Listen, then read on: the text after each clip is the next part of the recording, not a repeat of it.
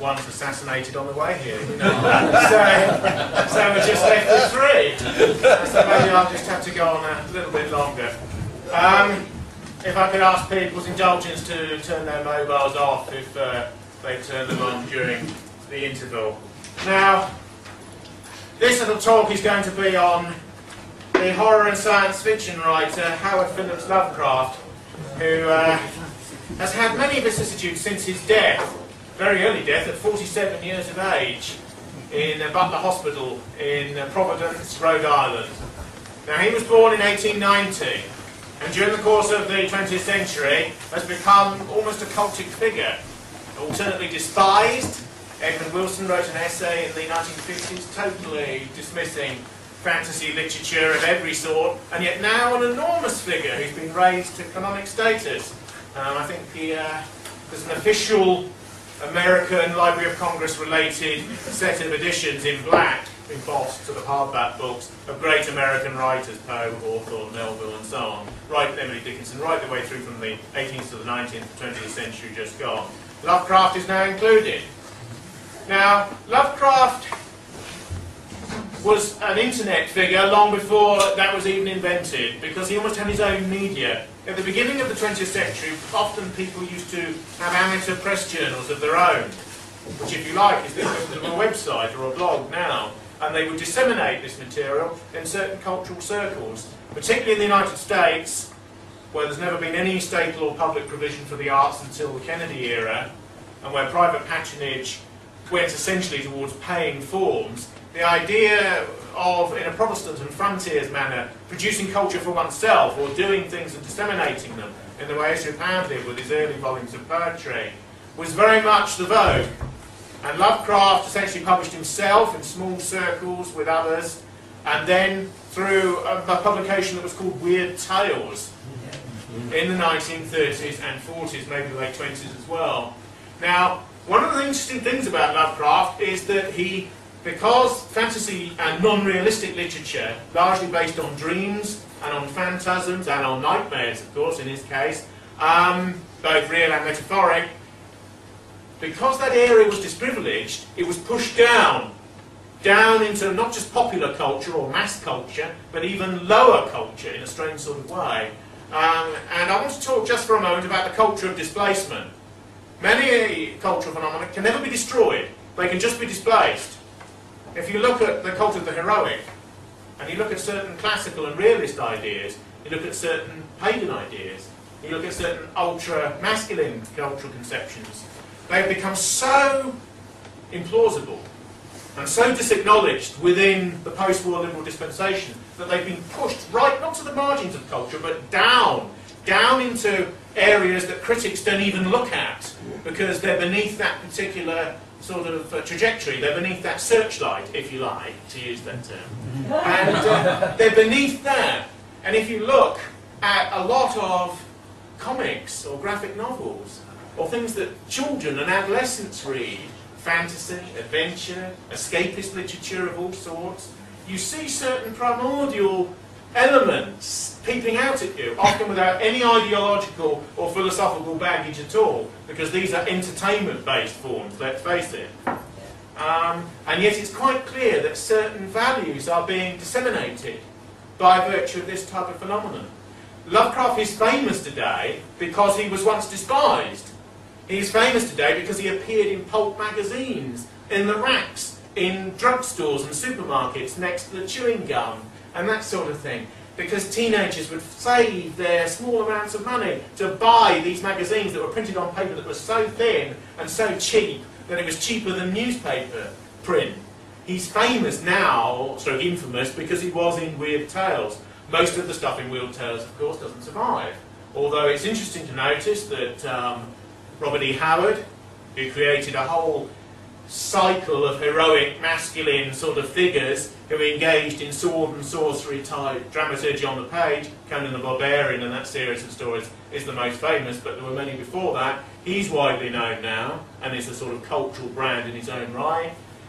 Clark Ashton Smith is another one, and there are a few others, Dennis Wandry, a few others who have survived the demise of the magazine that gave birth to them. It's also true that modern capitalist or post-modern capitalist publishing likes a good seller and exists to make money, and therefore the science fiction and fantasy areas, what H.G. Wells, when he created with Jules Verne a form called scientific romanticism in the 19th century, now fills, if you go into Waterstones or Borders or any of these other bookshops, great sort of whole walls is full of this stuff because it is bought. The interesting thing about Lovecraft is it's quite clear that most of his horror literature is based upon the dream, and he kept a dream book by his bed and wrote down just the skeletons, as all the tropes, dreams. Hand in lake, grabs child. That's all it would be. It's a black fantasy, if you like, and from that you embroider a short story, or even a longish, multi-episode short story. Horror and Gothic fiction, as the savage or blacker side of Romanticism as a cultural dispensation, is very suited to the short story form, because it's intense, because it is plot-driven, because it focuses around a denouement which reveals the reality of the tale and what has really been going on and closes it, and therefore in an American sense gives closure, and also because it's concerned with externality, things that happen to people and things that they fantasize about or configure before they occur. It's not given over to a very long, novel-length, discursive treatments of the inner mind, how people felt when these things were going on and so on. Strangely, in horror fiction at the contemporary moment, you get these great triple-decker novels that are this thick and are written by James Herbert and Stephen King and these sorts of people. The interesting thing about them is that, from my way of looking at it, I've only ever read one Stephen King book, and that's the one set in the hotel, The Shining, with the boy who has the second sight. And the thing that struck me instantly is that about 80 pages in, I realised that the hotel's alive, that it contains the psychic memory of all the people who died there, committed suicide there, done something destructive there, that the building is sort of seething with dark and negative energy, that it will take some of the characters over and destroy them, and that will be the result. And probably it will blow up at the end.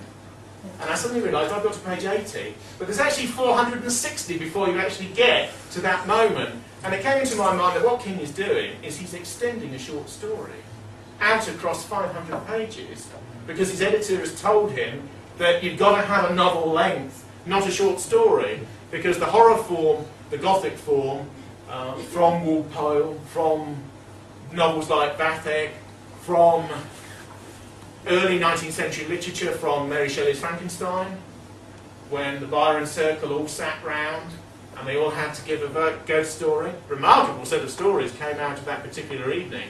Polidori's story came out of that.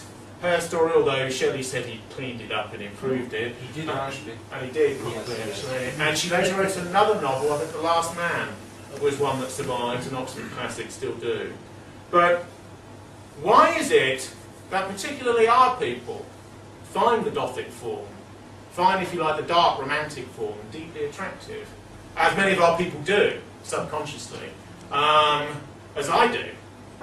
And I think it's because there's a strength to the capacity to dream. It seems quite obvious to me that people like Poe and people like Lovecraft, and there are other similar writers, particularly short story writers, Oliver Onions at the beginning of the 20th century, Elizabeth Bowen, the Irish writer, who wrote some very Irish ascendancy writer, wrote some very crippled, gnarled, ferocious short stories. Perhaps the greatest short story writer of this sort is M.R. James in the English tradition, who was a master at Eton all of his adult life. There seems to be not just the desire to dream, but the desire to make the dream strong in the articulation of it.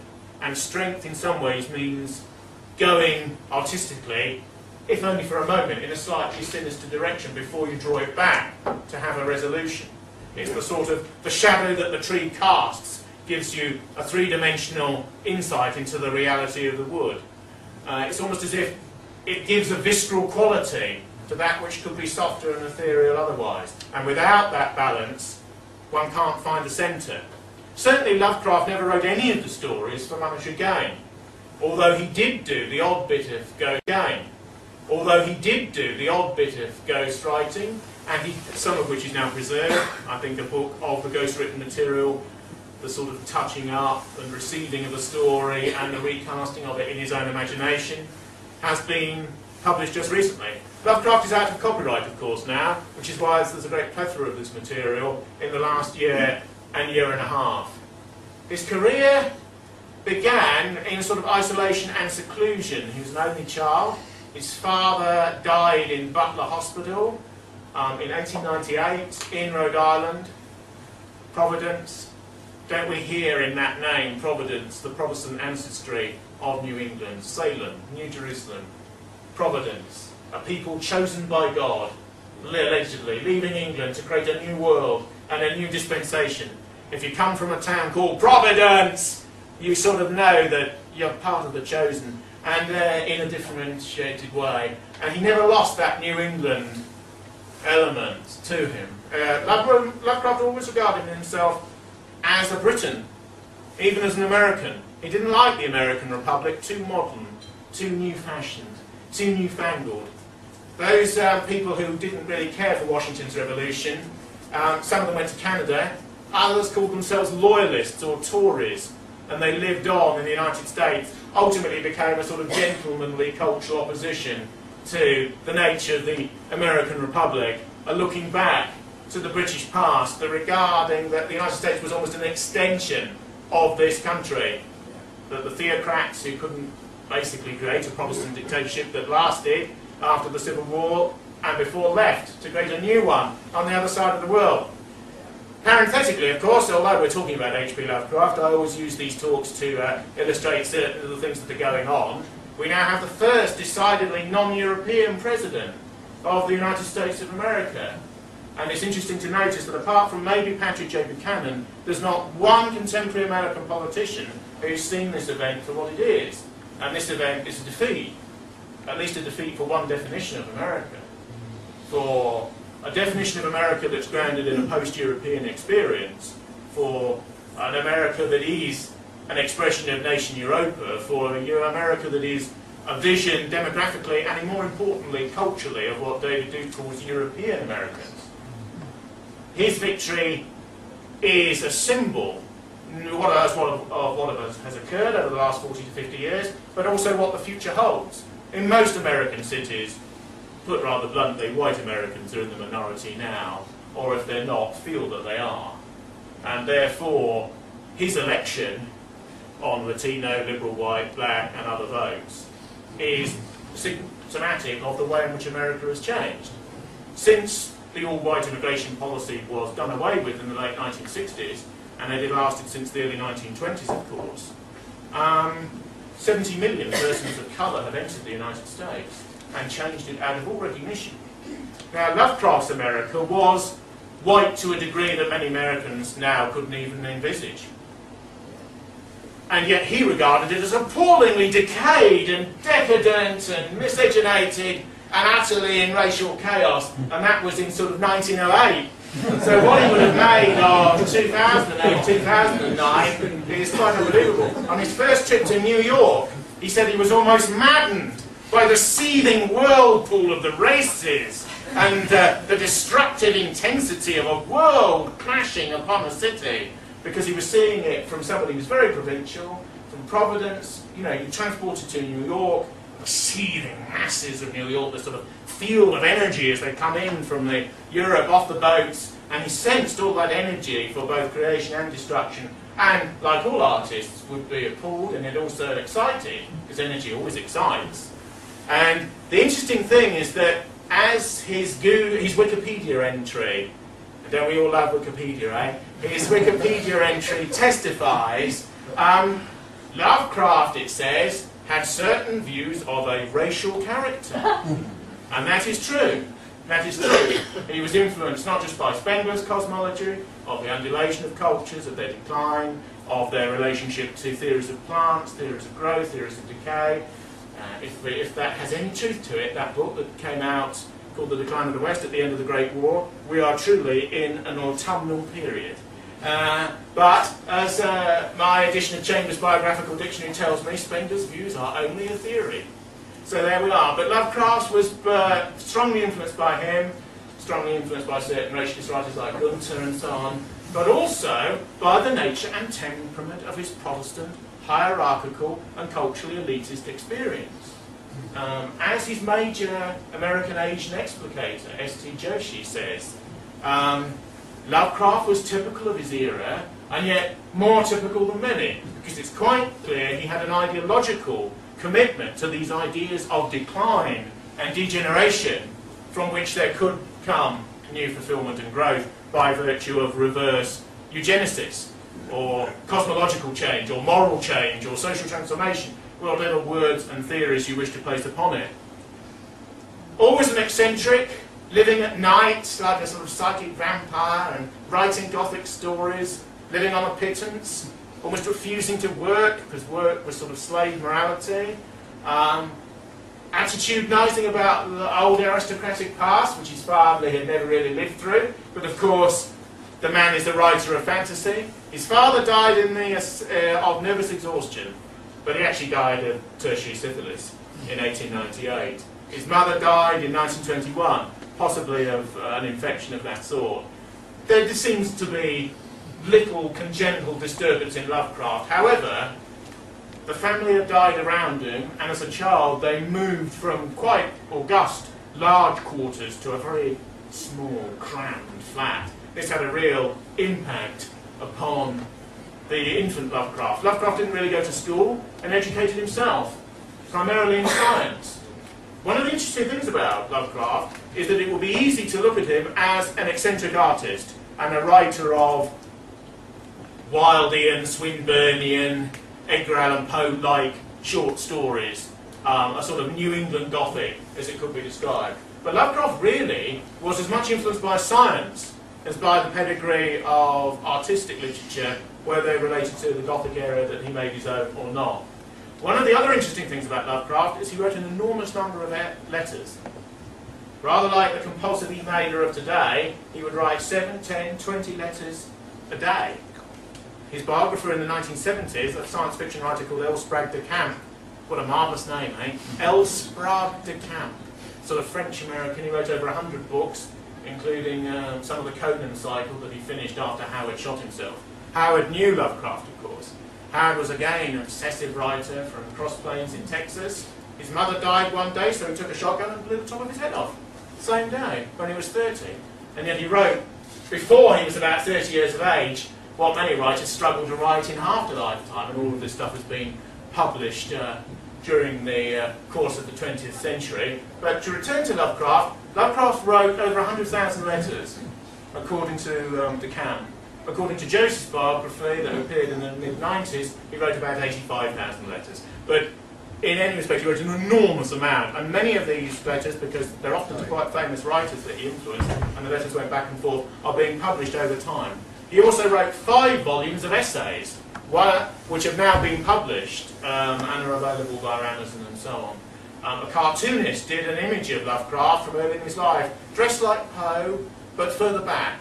Dressed like sort of Poe, as Dryden, as Poe, with a wig, writing with a quill pen, because modern pens are just too modern, you know, with bats and various things in the background. The sort of the image appeals to his antiquarian bias, his 18th century bias, his Gothic bias, his image of himself, and so on. These essays are gathered together in the 5 volumes, as I say. One is on science, one is on art and literature, one is the amateur press journalism, which, if you like, is contemporaneous material. One is on politics. He began with a short sort of journal of his own called The Conservative, and rest assured that was indeed a conservative journal in 1990. And rest assured that was indeed a conservative journal in 1910. In America, of course, the word conservative has totally different connotations than it does in the European continent. Because we're so used to the centre-right Liberal Party being called conservative, we actually have a sort of slightly Anglocentric view of it. In France, conservative largely means somebody who philosophically rejects the tenets not just of the Enlightenment, but of the politics of the French Revolution, which is in itself a radical or revolutionary position in relation to the last 200 years of French history.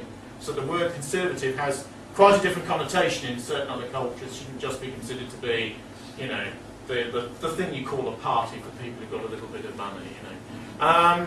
Now, Lovecraft wrote about 30 stories, 32, 35, including some juvenilia. 3 of them are long enough to be novels of a shortish compass. Many critics divide them into 3.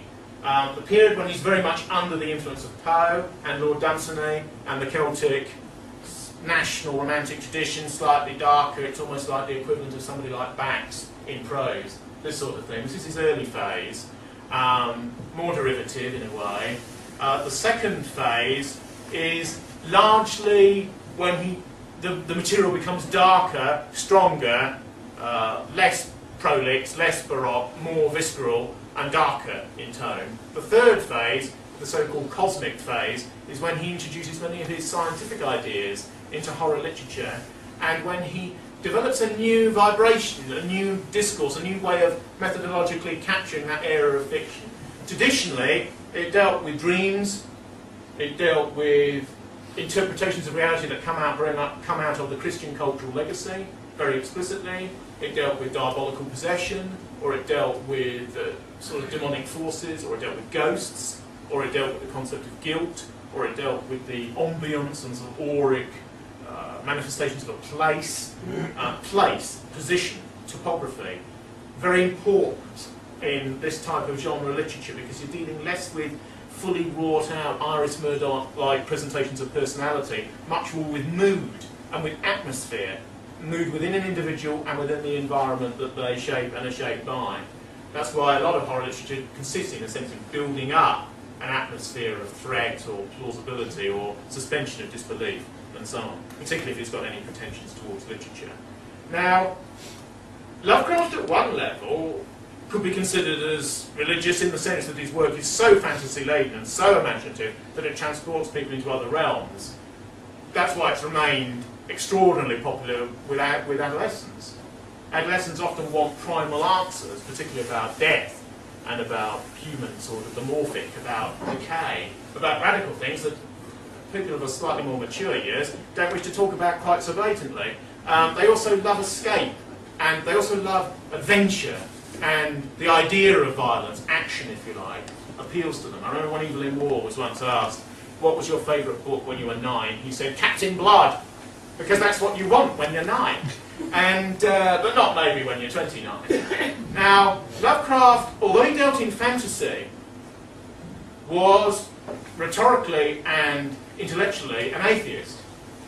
He believed that the imagination was our way to freedom by virtue of the fact that we were imprisoned within normative worlds of materialism, of mechanism, but also of chaos. Quite early on, he imbibed an idea that the modernist movement was to exemplify in many ways, and that has become rather a cliche now, and is that order is ordered and yet seething and pulsating, as advanced physics allegedly tells us, with the prospect of dissonance and decay. The point of the artist in this particular rendition is to hold as much order as they can together amidst the seething, indeterminate nature of the universe. Now, if we're the prisoner of our genes, allegedly, if things are biological and morphic, if genetics, a term that wouldn't have been used in Lovecraft's intellectually formative era, of course, except by specialists, dominates everything, how can man be free in his own mind? How can he obscure the threatening nature of the universe? When Pascal looked out upon the universe and these great interstellar depths of chasm and so on, he felt estrangement and alienation. He felt sort of a cosmic coldness there. And partly admitted, at least to himself, as an internal reference point, that religiosity was not a way of dealing with that, as John Updike, who died recently, said recently, but certainly was a way through to dealing with that. Few of us really can configure that if our universe is one speck of sand in the Sahara, as certain cosmologists say, if that's what this universe is, and there are universes upon universes upon universes allegedly clustered together in various ways, if the human mind really only at the edges of consciousness can completely conceptualise this, even if most of these are theories that may be mathematically true, but we don't know whether they physically are true or not. Science in the future may determine that, may not. But Lovecraft's way of dealing with this, a very modern way in actual fact, was to throw out the imagination, was to throw out the element of fantasy in the mind, that which often in the child is permitted for a moment and yet is discouraged. You know, the child wants to draw, the child wants to paint, the child wants to dream. Don't do that, don't do that. You have to stop that and get real and sort of go into main adult life and any living and that sort of thing at a certain time.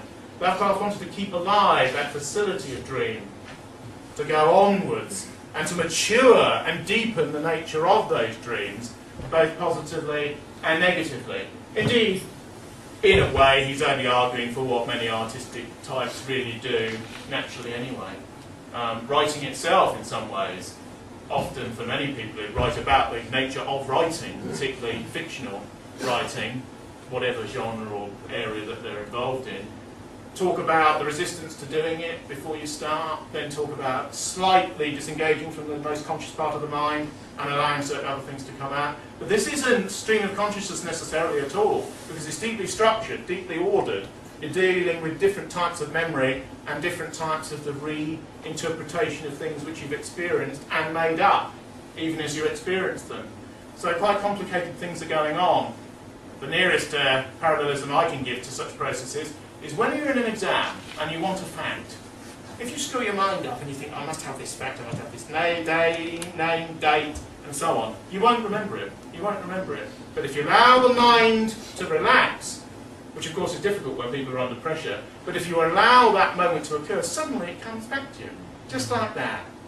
Just as if a prayer has been answered because you didn't force it, because you used a different part of your mind. And in many ways, I think this type of literature, which is in part about death, I think Gothic literature is about death, and about how you place yourself before it, and how you deal with it imaginatively. Let's face it, the one human experience which you can never write about afterwards is death. So how do we preconfigure it in the mind in an advanced way? And isn't it also extraordinarily human to actually configure this ultimate topic as a form of play, as a form of entertainment? The people who like horror and genre and monster material and so on more than anyone else are adolescents, aren't they? And young people. So right at the start, you like the goriest type of material which you conceive almost as a joke to yourself. Partly, possibly, to hide the seriousness of some of the depths that it can bring up. So some very interesting things are going on here. I'd also like to mention that in relation to the culture of the far right, there's a strong influence from the Gothic, in many ways, particularly in contemporary culture. In a post-Christian society, which is morally dualist, and where the values have, in a very humanistic way, of Christianity have been secularised by liberals, as Iris Murdoch once said, we've kept the soft element of the Christian values and dumped the religion. And she's true. And she's saying the truth, in relation to the mainstream culture that we're in, and its supervision by something like the British Broadcasting Corporation, for example. Now, in relation to that liberal culture, the radical right, and certainly forms of rightism, not just of the right of accepted conservatism, have been demonised. Have been demonised in a way that you would almost demonise a rival religious tendency of opinion since the Second World War. And demonisation works as a strategy. That's why it's adopted. It works in a way. But it also creates an enormous area of disfigurement, doesn't it? And fantasy. And illusion. Because people are attracted to the darker side, even as they're repelled by it. So as you actually demonise something, you actually make it stronger at certain levels of psychological resistance. It's noticeable that in this society there are two tendencies of opinion that can't be integrated. There was a left-leaning form of modernism called Surrealism. We had to talk about Futurism earlier, which was of course Italian, and Vorticism that was British. Surrealism was French, and had no connections with the right at all, because Breton aligned it to the French Communist Party and Maurice Thorez very early on. But there was as Surrealism broke apart, as its leading gurus died after the war, such as Breton, situationism as a minor shard emerged. And this was the idea that all these tendencies are tied together, that everything's the same, that everything can be made a joke of, that you go to the Eastern Bloc and people are selling you stuff out of the back of vans and cars. I thought this was petty capitalism, you know, there's youth gangs around. Anthony Burgess went to Moscow and was appalled at the social disorder, even under Brezhnev. And he based Clockwork Orange and the gang culture that he saw, not on the ghettos of Los Angeles, but on the ghettos of Soviet cities, where they developed this language of their own to exclude adults and exclude the police, and this sort of thing. And Burgess was a professor or a lecturer in linguistics, and so was incredibly interested in this. Now, Situationism has the idea that everything's mixed together. There's a bar, it used to exist in Maidenhead, called the Soviet Bar. This is after the Soviet Union has fallen. You can go into the Soviet bar and you can have a Dushinsky. You can have a drink called a Dushinsky. How many people in Berkshire know that he was the founder of the Cheka, one of the major mass-murdering organisations of the 20th century, where you can buy a drink named after him in Berkshire? And that's because nobody knows. And they're not got Google in front of them, so they can't Google it before they drink it to be offended. Do you know what I mean? But it's the idea that something can be celebrated. The Red Bar, go in and have a red. And there's a slogan at the back of the bar that says, drink as much as you want. There's a red flag next to it, and it says, drink and be with the masses, be with the people. They're making a joke of socialist realism, of Proletariat. They're sort of spitting on it after it's fallen. It's been integrated. But there's two tendencies that can't be integrated into Western life, that where Debord's idea of the spectacle falls down. And they're the far right and what's called religious fundamentalism. They're the two areas that can't be drawn in. That's why this audience will consist of far-righters and some people who may or may not be considered by liberals to be metaphysical objectivists, which is the correct word for religious fundamentalists, if you like. And that's because these visions of reality can't be integrated into the contemporary PC. So the radical demonisation of tendencies of opposition, the fact that with the British National Party say at one end and Hizb ut-Tahrir at the other end, liberals know that they can't be integrated. They break their teeth on those. They can't be drawn in. But almost everything else, including the old far left of the past, can. This creates an odd energy because people are attracted towards that which is hated, particularly by power. But they're also revolted as well. So there's a division even in the nature of the attraction. People who've been involved in far-right groups for a very long time are aware of the psychology of certain of the haters, certain of the people who are most manifestly against, who are seething with anger whenever anything that could be attributed to the tendency that used to be called fascism comes up. There's a sort of Pavlovian moment of hatred and fear and loathing, and yet often that's hiding and masking a degree of quite subconscious attraction, which is not a foolish statement psychologically. Otherwise, that superficial reaction wouldn't be as extreme. You don't rage against something about which you're indifferent. And so demonisation has all sorts of positively negative, queasy, but also genuinely negative formulations. It's also quite true that what's called the Hollywood Nazi element has done no one any favours at all. Because you don't have to be involved in the radical right for too long to realise that there is a small number of people of psychopathological tendencies and all the rest of it who are attracted because it's hated, because it's regarded as evil. Because I know when Winnie Mandela was demonised by the apartheid state, she used to drive around Soweto with a limousine, the new Bakelite you see in their limousine, and she had 666 painted on the bonnet because she exulted in being a demon, because she committed many murders of rivals in the ANC and so on. She had a crew of her own called the Mandela football team who used to do it for her. You know, a necklace a day keeps Winnie at bay. Someone used to say and how right they were. And she's even been excluded by the people who came in after apartheid, actually, in a strange sort of way. But demonisation, of course, does people a favour. It doesn't do them any favour at all. It's certainly true that it terrifies many people in the middle or of no views at all, which is the majority of people in a Western society. I've got slightly off the track in relation to Lovecraft, but the idea of that which is demonic, that which is other, that which is incredibly powerful, that can't be mentioned, that can't be named, becomes a real force in Western society, and the literature of the satanic, the pseudo-satanic, and so on, outside of all religious constituted architecture, becomes very, very powerful culturally. And that's what's happened. In actual fact, of course, the far right is one of the three views, if you like, about how the West should be organised.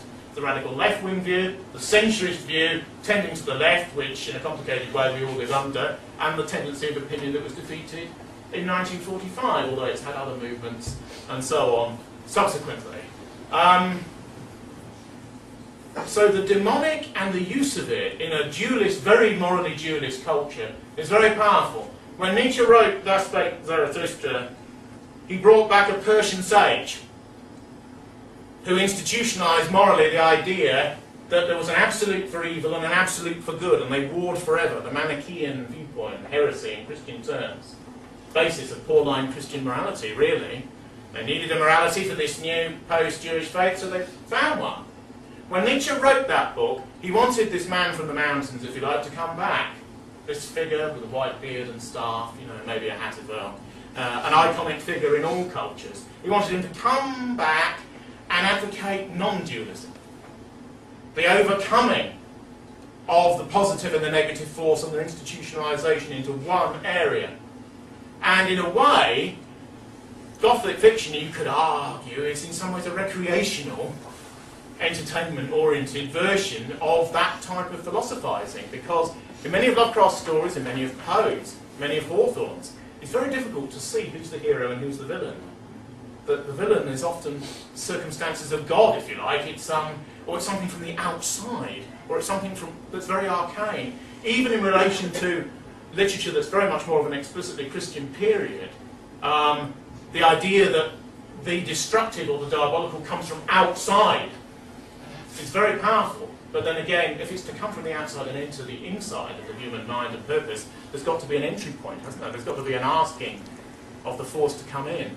I remember at the beginning of Dracula by Bram Stoker, Jonathan Harker goes to the castle. Remember that magnificent scene in Transylvania? And he's there and the Count appears. And the Count can't ask him in. He's got to ask for the door to open to all that will follow. He's got to admit the force, which of course is a religious idea, completely so. But in other words, the force of destruction is willed. There's a volitional element. It's come inside. I'm very struck whenever I think of the Gothic tradition in our own culture by the great Scottish novel, Confessions of a Justified Sinner by James Hogg, where at the end, after having built up the entire demonic character of this extreme Calvinist at a particular time in Scottish history, the devil appears, the devil makes a physical, or the devil is sort of construed in the narrative to have appeared, the hoof is there, it's there, steaming and so on. But you can read the entire novel that was brought back into modernity, partly by the example of André Gide, who was fascinated by this novel, because it's psychologically plausible to the modern mind and ear and eye and insight and so on, before you have this sort of return to that which is otherworldly, that which is physically diabolical as the explanation for it all. For those who don't know this novel, it's about an extremist form of Protestantism, antinomianism, which is a sort of power moral Calvinism, a pre-Sternite, pre-Nietzschean form of power morality. Don't forget extremist Protestant ideas, very close to Jewish forms of theology, the belief that we are perfect, that we are the chosen. But if you say in a very ultra-Calvinist way, I'm predestined, I'm chosen, I am the elect, can't you step out of dualist Christian morality? Morality is for the others, for the sheep. I'm of the elect, I'm of the glory, as this chap in the novel says, oh, my brother-in-law's got a bit more money. I need to dispossess him of that money because I'm of the chosen, I'm of the Zion. We stride over the others. I remember my mother was a Presbyterian, I once entered a Protestant chapel and they were all chanting, we are Zion, we are Zion, we are Zion. Now you know why Americans in the Deep South support the Israeli gunboats and planes as they bomb the Gaza Strip. Because in their own minds they think of themselves as Zion. They think of themselves as elite. Because that wing of the Protestant religion believes those sorts of things. Now, Lovecraft came out of that tradition and was formed by it, even though he had a sort of cynical, an edge of the corner, knowing, an artistic attitude towards it. Because, of course, artists make play, as well as celebrating the traditions out of which they come. Conceptually, now in the West, people who create say they believe in nothing. They're just interested in everything, but believe in nothing. This is the new line, this is the mantra. When, of course, without any beliefs, there's no creation, because there's nothing even to rebel against. There's nothing there before there's creation.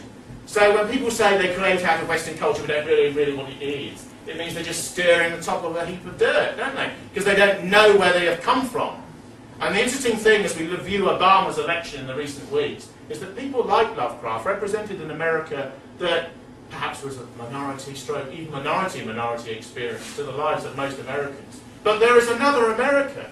There is another America. America is not necessarily Pepsi-Cola signs everywhere and trash everywhere and so on. There is a tradition of Pound and of Eliot and of the first American dictionary by Mencken and of the great literature that they could create, that there's an extension of the European civilization and its mission. It's not the America of MTV, but MTV is controlled by a different ethnic group to these Americans and what they did in relation to their past and any future that they may have in that particular union. I personally, although it's a long shot, a long punt, and we're talking decades ahead, I don't think white people have much of a future in the United States, particularly. They'll be in a minority by the middle of this century. They may be armed to the teeth, they may have their condominiums, they may be able to move and all the rest of it. I was in Houston a couple of years ago, and you can fit England into Texas 12 times. 12 times. And you can fit Britain 8 times. And you get a publication, and it will talk about foreign news.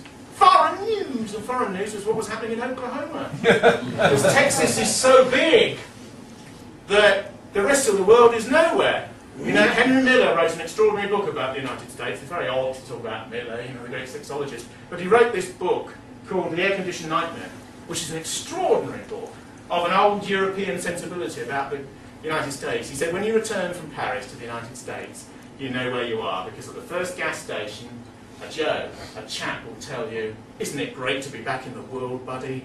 Back in the world! Because America is so big to many of its people inside it, it is the world. They talk about themselves as the world. The rest of the world's nowhere. America's where it's at, and you better believe it. You know?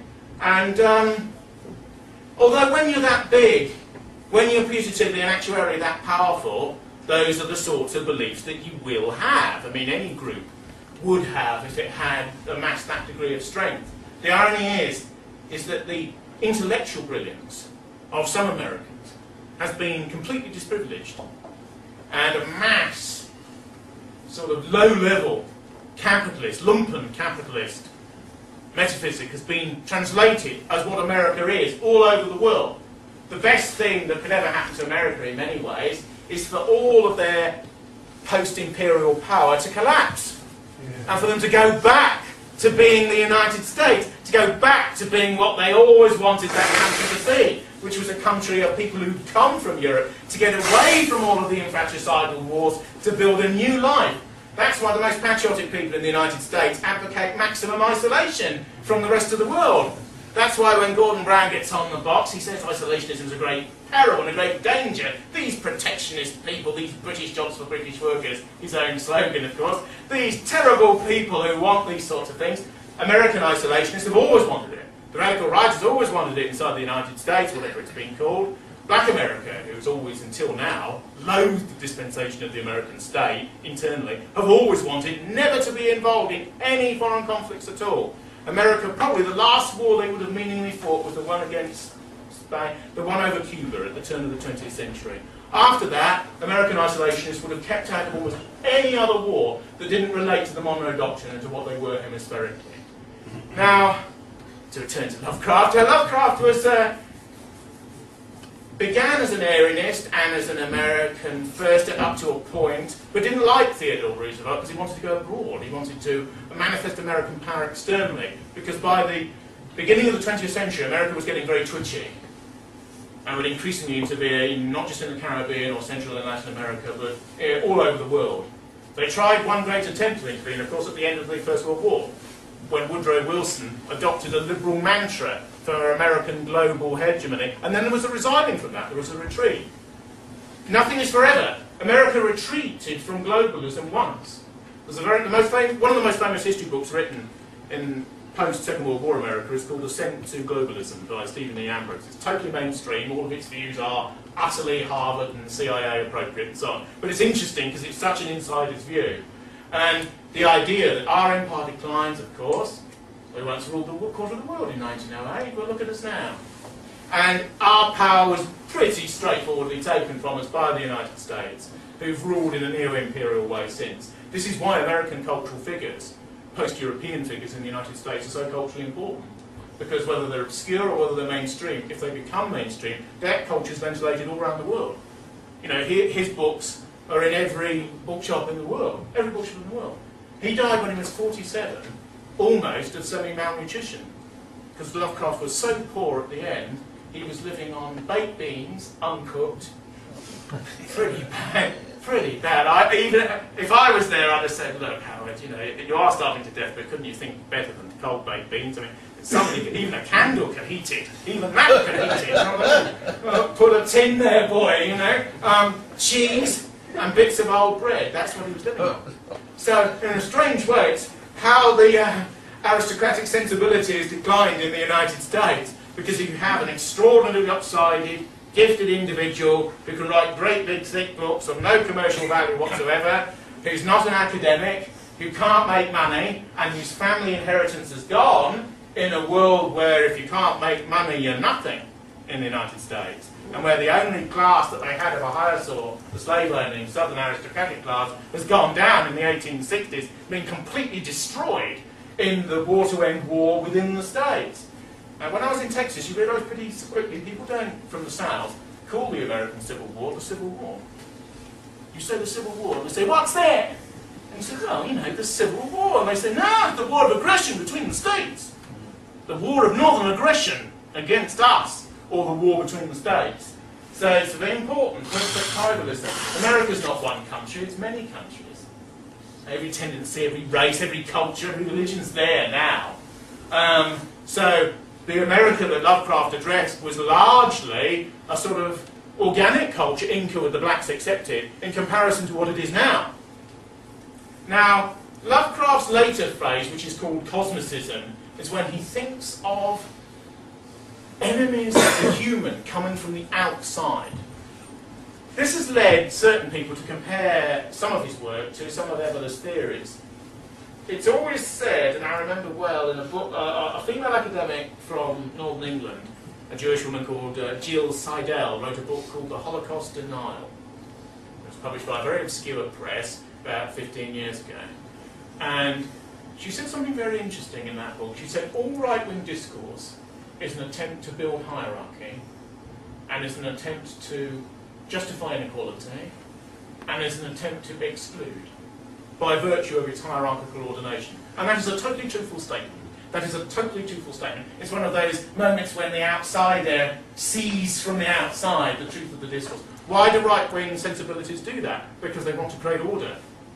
There are then debates about where the order comes from. And of course there's two great views. One is the order is prior and is metaphysically objective. In other words, there are outstanding truths outside time, outside history, outside man, outside his circumstances, that they are divine. But humans don't, maybe necessarily in their individuality, know everything that pertains to the truth of that, but they are prior to man. That's one of the views upon which you base the idea of a civilization. Not it's all made up, you know, I just thought of having it today. That's called heuristic thinking. You make it up as you go along. The other great sort of polarity, which is the more modern one, is people in a sense who can't accept the religious verities of the past. Don't forget, almost everyone in a Western society has grown up in a society where the religion has crashed down around them. It doesn't exist. I was born in 1962.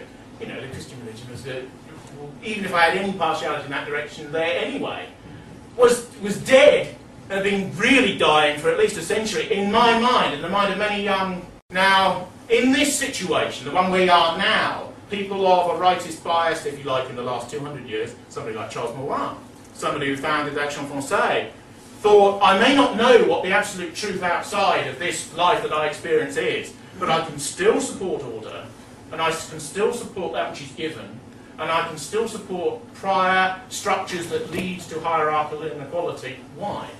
Why? Because they give meaning. Because they give meaning, because they lead to transcendence, or the idea of transcendence, which is the metaphoricization of hierarchy as you go up. Why do you want that? Your liberal would say, why? Why do you want all that? You want it because it makes life deeper, makes life more three-dimensional, makes life more real, makes the prospect of death more real. Well, why do you want that? You want that so you can be more alive. Then they stop saying, why do you want that? Because it's become rather obvious. But he said, oh, but that will lead in some ways to a tragic view of life, or to a more profound view of life. And one of the modern conceits is to have things at such a low temperature, have everything so boring, so nice, so compartmentalised. You're feeling depressed? Well, shock. You know, that's what life's about now in the West. But the irony is many people from cultures outside the West look all on at us from the outside and think we're all ninnies and we've all bought what goes on here. And the truth is, of course, that the bulk of people have accepted liberalism because their prior religious tradition has collapsed for many of them, and they're lazy, and they're enmeshed in materialism, and they're enmeshed in materialistic lives. You know, it's the sort of people, if their credit cards are taken off them, they'll be crying. Our Marines are crying when the Revolutionary Guard takes their iPods away. Many of them. I tell you, if I was running this country, and then train those Marines would be crying, not the Marines themselves. But there is a degree to which, if you like, a constructive, non-religious-based view of right-wing thought is also valid in this sense, because if a prior hegemonic religious viewpoint is collapsed, many left liberals would argue just plump for what exists now. Safe, utilitarian, global, market-based, we're all the same, we all want the same things allegedly, we all want to shop, we all have the same desires, an Asda in every street, you know, this sort of thing. But in actual fact, we're not all the same, and we don't want all the same things, and we don't have the same dreams or desires. And sort of left-class literature is about some of those dreams and some of those desires. In closing, particularly for people who've never read him at all, I'd like to look at one story in particular called The Dunwich Horror, which is very interesting. It's about 60 pages long. And Lovecraft builds atmosphere amazingly in these long, archaic and baroque sentences that seem to go on for almost too long. You know, the story is about an eccentric backwoodsman who's a black magician, and who has a sort of sabbat or circle up by these stones in the heath. Because he has such a sort of Salvatore Rosa imagination, Lovecraft could see a nice wood in sunlight, and what he sees is Gothic gnarled trunks and the prospect of human sacrifice in the woods. That's what he sees, when in actual fact it's a sort of nice sort of Woolworth postcard is Dessart, you know, in the sort of, in his imagination, because he sees things in this dark sort of a way. And the story involves, always with Lovecraft, even about his fellow Americans, conceptual elitism. Because there's this attraction to the barbaric, the instinctualism of the lower orders, and also this moral revulsion as well. And also they're the ones who will allow in the forces from without. And there's this decayed family, decayed genealogical line called the Whateleys. And it's quite clear that this sort of malformed woman in the family allegedly has some sort of congress with a being of nethermost essence from without. And she has 2 children. And the husband, the uncle who's left, creates a dwelling inside the house where he locks all the windows and he closes them down and he builds a wooden structure on top of the house. The idea of an extended padded cell, if you like. This is very much a staple of Gothic literature. It was always said, the old British aristocracy had always, you know, the big family chain, you'd have one who was mad, one who was utterly insane, you know, but you wouldn't have him in the black wagon dragged off to the local asylum. You'd build a padded cell in your mansion for him, you know, is that Geoffrey screaming? You know, and he'd be there. He wants feeding again, you know, approach with a long pole, and that sort of thing, in that very English sort of British way, you know. And in a way, this sort of literature is like the sort of fulminations from that room, you know, at a distance. And so he builds this structure onto the back of his barn, and there's 2 brothers that have come from this illicit congress, this thing from without. One can be seen, and he speaks this sort of hick dialect, you know, this New England hick dialect. I'm going out in my buggy, his sort of dialect, you know. And he's always very tightly dressed. Tightly dressed. The idea being that there's bits of him that could slip out that you wouldn't want to see, you know. Bits of him that aren't human, you know, particularly from beneath the waist, you know, the old idea that of the hooves and what is above them, you know. And every time he wanders down to town to have a chat, to have a jaw at the local drugstore with a few of the characters who prop up these stores, you know, he's very careful about his diction about his way of behaving, about holding his trousers up, as of course you would be if you were half demonic Nether Essence going down to the store to obtain provisions. I mean, you know, put yourself in the chap's place, you know. Then he gets in his buggy and he drives back up to the family farm. All the time there's incessant tapping and knocking from the creature inside the extended wooden balustrade that's wanting to get out. And of course, there's always a professor in Lovecraft stories of Miskatonic University or the University of Arkham or something like this. And he was saying, I'm very troubled by these stirrings amongst the peasantry out in sort of, yes, in New England, Arkham Town. Some very primitive, underformed types out there, engaged in some very strange rituals after dark. I've heard tell of some strange mongrelization involving things from without, things that can't even be discussed. Strange tappings at night, wooden promontories and extensions of these clapperboard dwellings. I tell these to my colleagues, but they think I'm mad. No, you know, they think I'm totally insane. But I mean to quest out these provincial outposts and reckon in, you know. And it's always Lovecraft's personality as the academic bachelor of means who wants to go out and see what the dark sort of side of the New England peasantry is up to.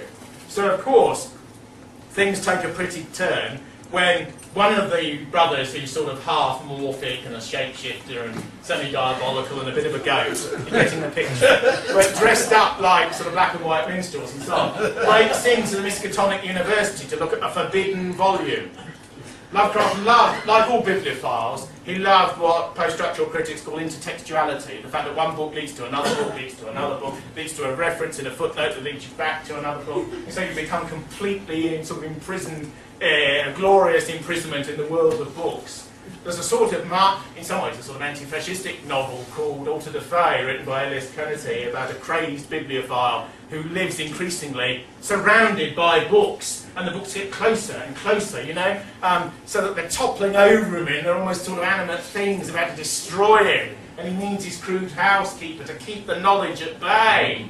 You know, it's a satire on the mind-body split in Western civilization, where intellectuals become so lopsided almost they topple over because the physical bit gets this small. But with the Whatley, in comparison to the brain, but metaphorically, but with the Whatleys, this demonic family, he breaks into the university to consult the Necronomicon, this book that Lovecraft made up, of forbidden lore, written by a mad Arab. You know, can imagine it, mad Arab with the sort of, and the ink is the sort of, I don't know, the sort of, the inner sort of blood of a tarantula and so on. And the chap's, the mad Arab is writing these sayings that the nether gods are telling him in spidery hand. It's marvellous stuff, you know. And Whatley breaks into the library because I just got to get what that crazy old Arab was into. Because I feel something's a-coming, you know? Something's a-coming, and I've got to see this book, you know? And he's caught in the university library, sort of transgression. He's caught trying to get this volume translated in Lovecraft's Spiel by John Dee, who was a famous magician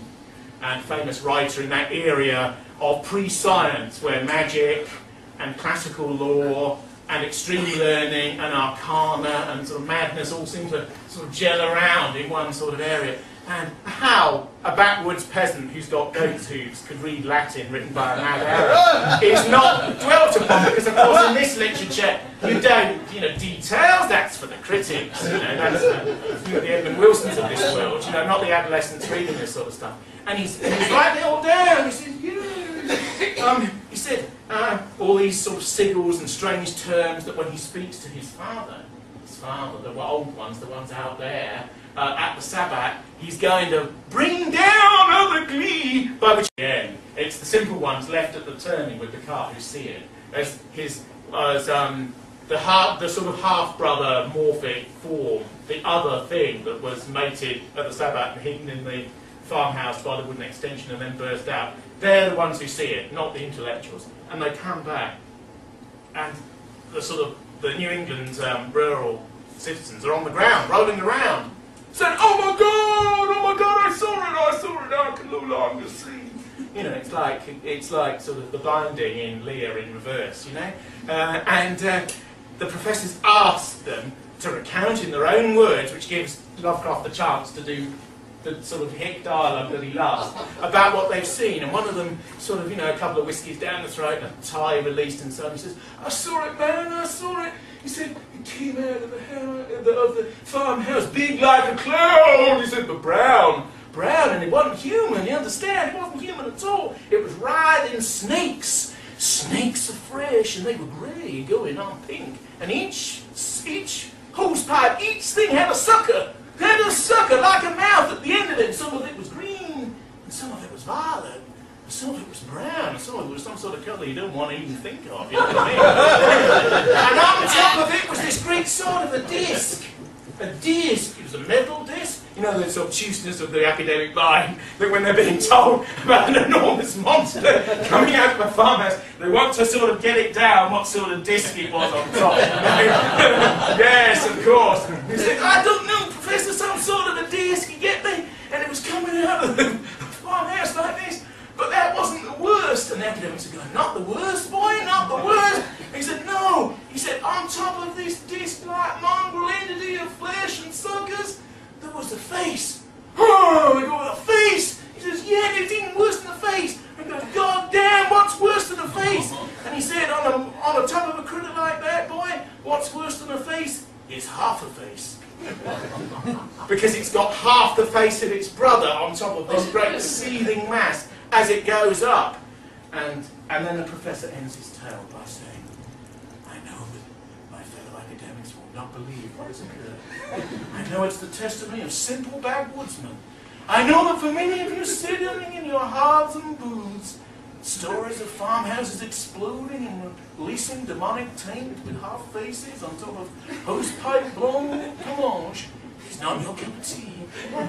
But I am saying, as Jesus is my witness, I didn't see actually every moment, but it was recounted to me by a man who knew, and he saw, because people, there are evil people out there, like the Wobblies, and they want to bring in these things from the outside, and it ain't permitted, do you understand? It's not to bring them in without a buyer or leave."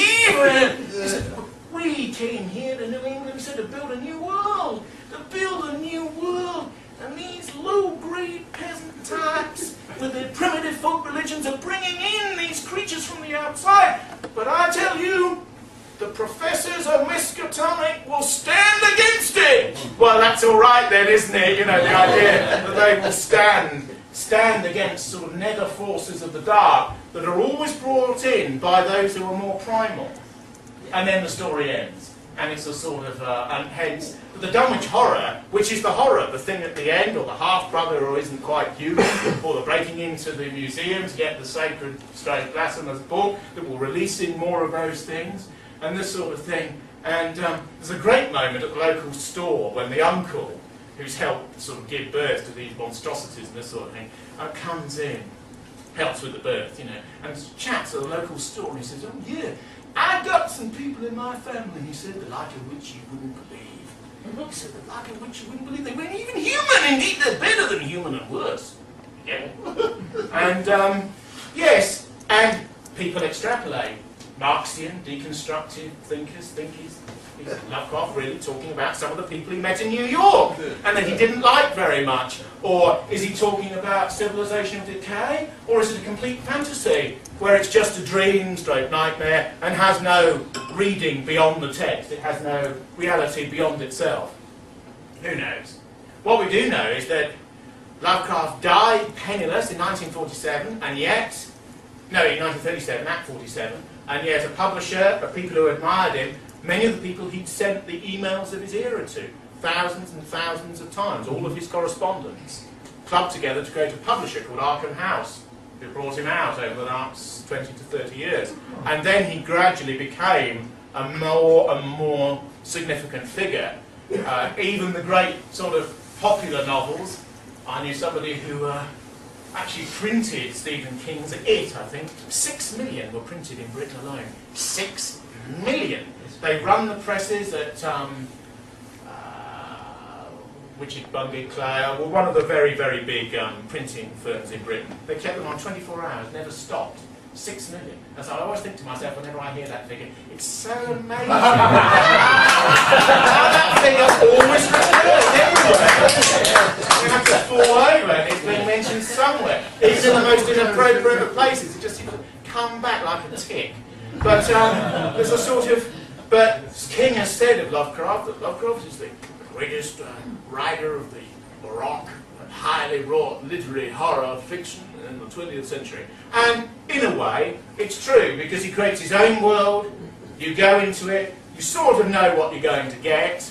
Other stories are very poesque. There's an early one called The Outsider, where a man sort of meets himself in a mirror and has a denouement thereby, the self-reflective moment.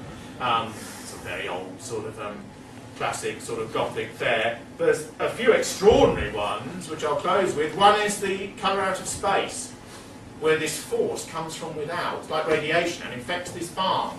And they all decay. And there's great lines in it. Like there's Uncle Wilbur sat by the fire with a little pipe, you know, that sort of thing. Suddenly part of his body falls off. And one of his relatives, one of his nephews goes, "Wilbur, what's happened to your arm?" And he goes, "Oh, shucks, it's gone and fallen off," you know. And it's there, because they're all turning to dust under the radiation. This colour that comes from without. And the interesting thing about Lovecraft is that the monstrosities are sort of pseudo-scientific. They're like radiation. Remember the scientists who developed the American atomic bomb? Yeah. And they used to chuck bits of the inner machinery to their children? Because they knew very little about the concept of radiation. They all died of cancers in about 10 years later. There's pictures of them from the Washington Project. There's one famous picture of one of them holding up an inner component from the bomb. He's holding it on his aunt's head. Thinking, gee, look at that, you know, smile, you're on Kodak, you know, she'll be dead in a couple of years, you know. It's because they didn't know. And therefore to write a story like The Colour Out of Space, which deals with the fear of radiation, before that was even mentally known, is extraordinary prescience, isn't it, really? And that's why I say that in a way, people like Lovecraft and the tradition that he represents are dreamers. Are dreamers. There's the old theory that Colin Wilson once put in one of his books. It's a theory that sometimes works, although there's no scientific basis for it. If you have a face before you, photographically, you look at the left eye that looks at you, because it's said that that indicates the inner personality. It's not scientific, but policemen still use it. It's very interesting. You look at the right eye, that is allegedly the personality as it's configured for presentation. It's the world, it's the mask, as they call it in Eastern cultures. It's that which you wear. The left eye indicates the inner personality and that sort of thing. And it's very odd. If you look at many poets, there's an enormous development of the art of this eye. It's just a way of looking at it. It's just even an artistic way of sort of looking, an intuitive way of looking at these things. But Lovecraft's eye is that of somebody who's not entirely on this world, as mentally he wasn't. A dreamer, a visionary, partly mad, partly sort of glorious, but very much part of our tradition, I think. This capacity for transcendence and a capacity for a sort of Saturnalian and darker element to the notion of that transcendence. I think it's visionary power in art. I think it's the greatest things that we've achieved, tragedies usually, the greatest things that we've culturally achieved, the Elizabethans, the Greeks.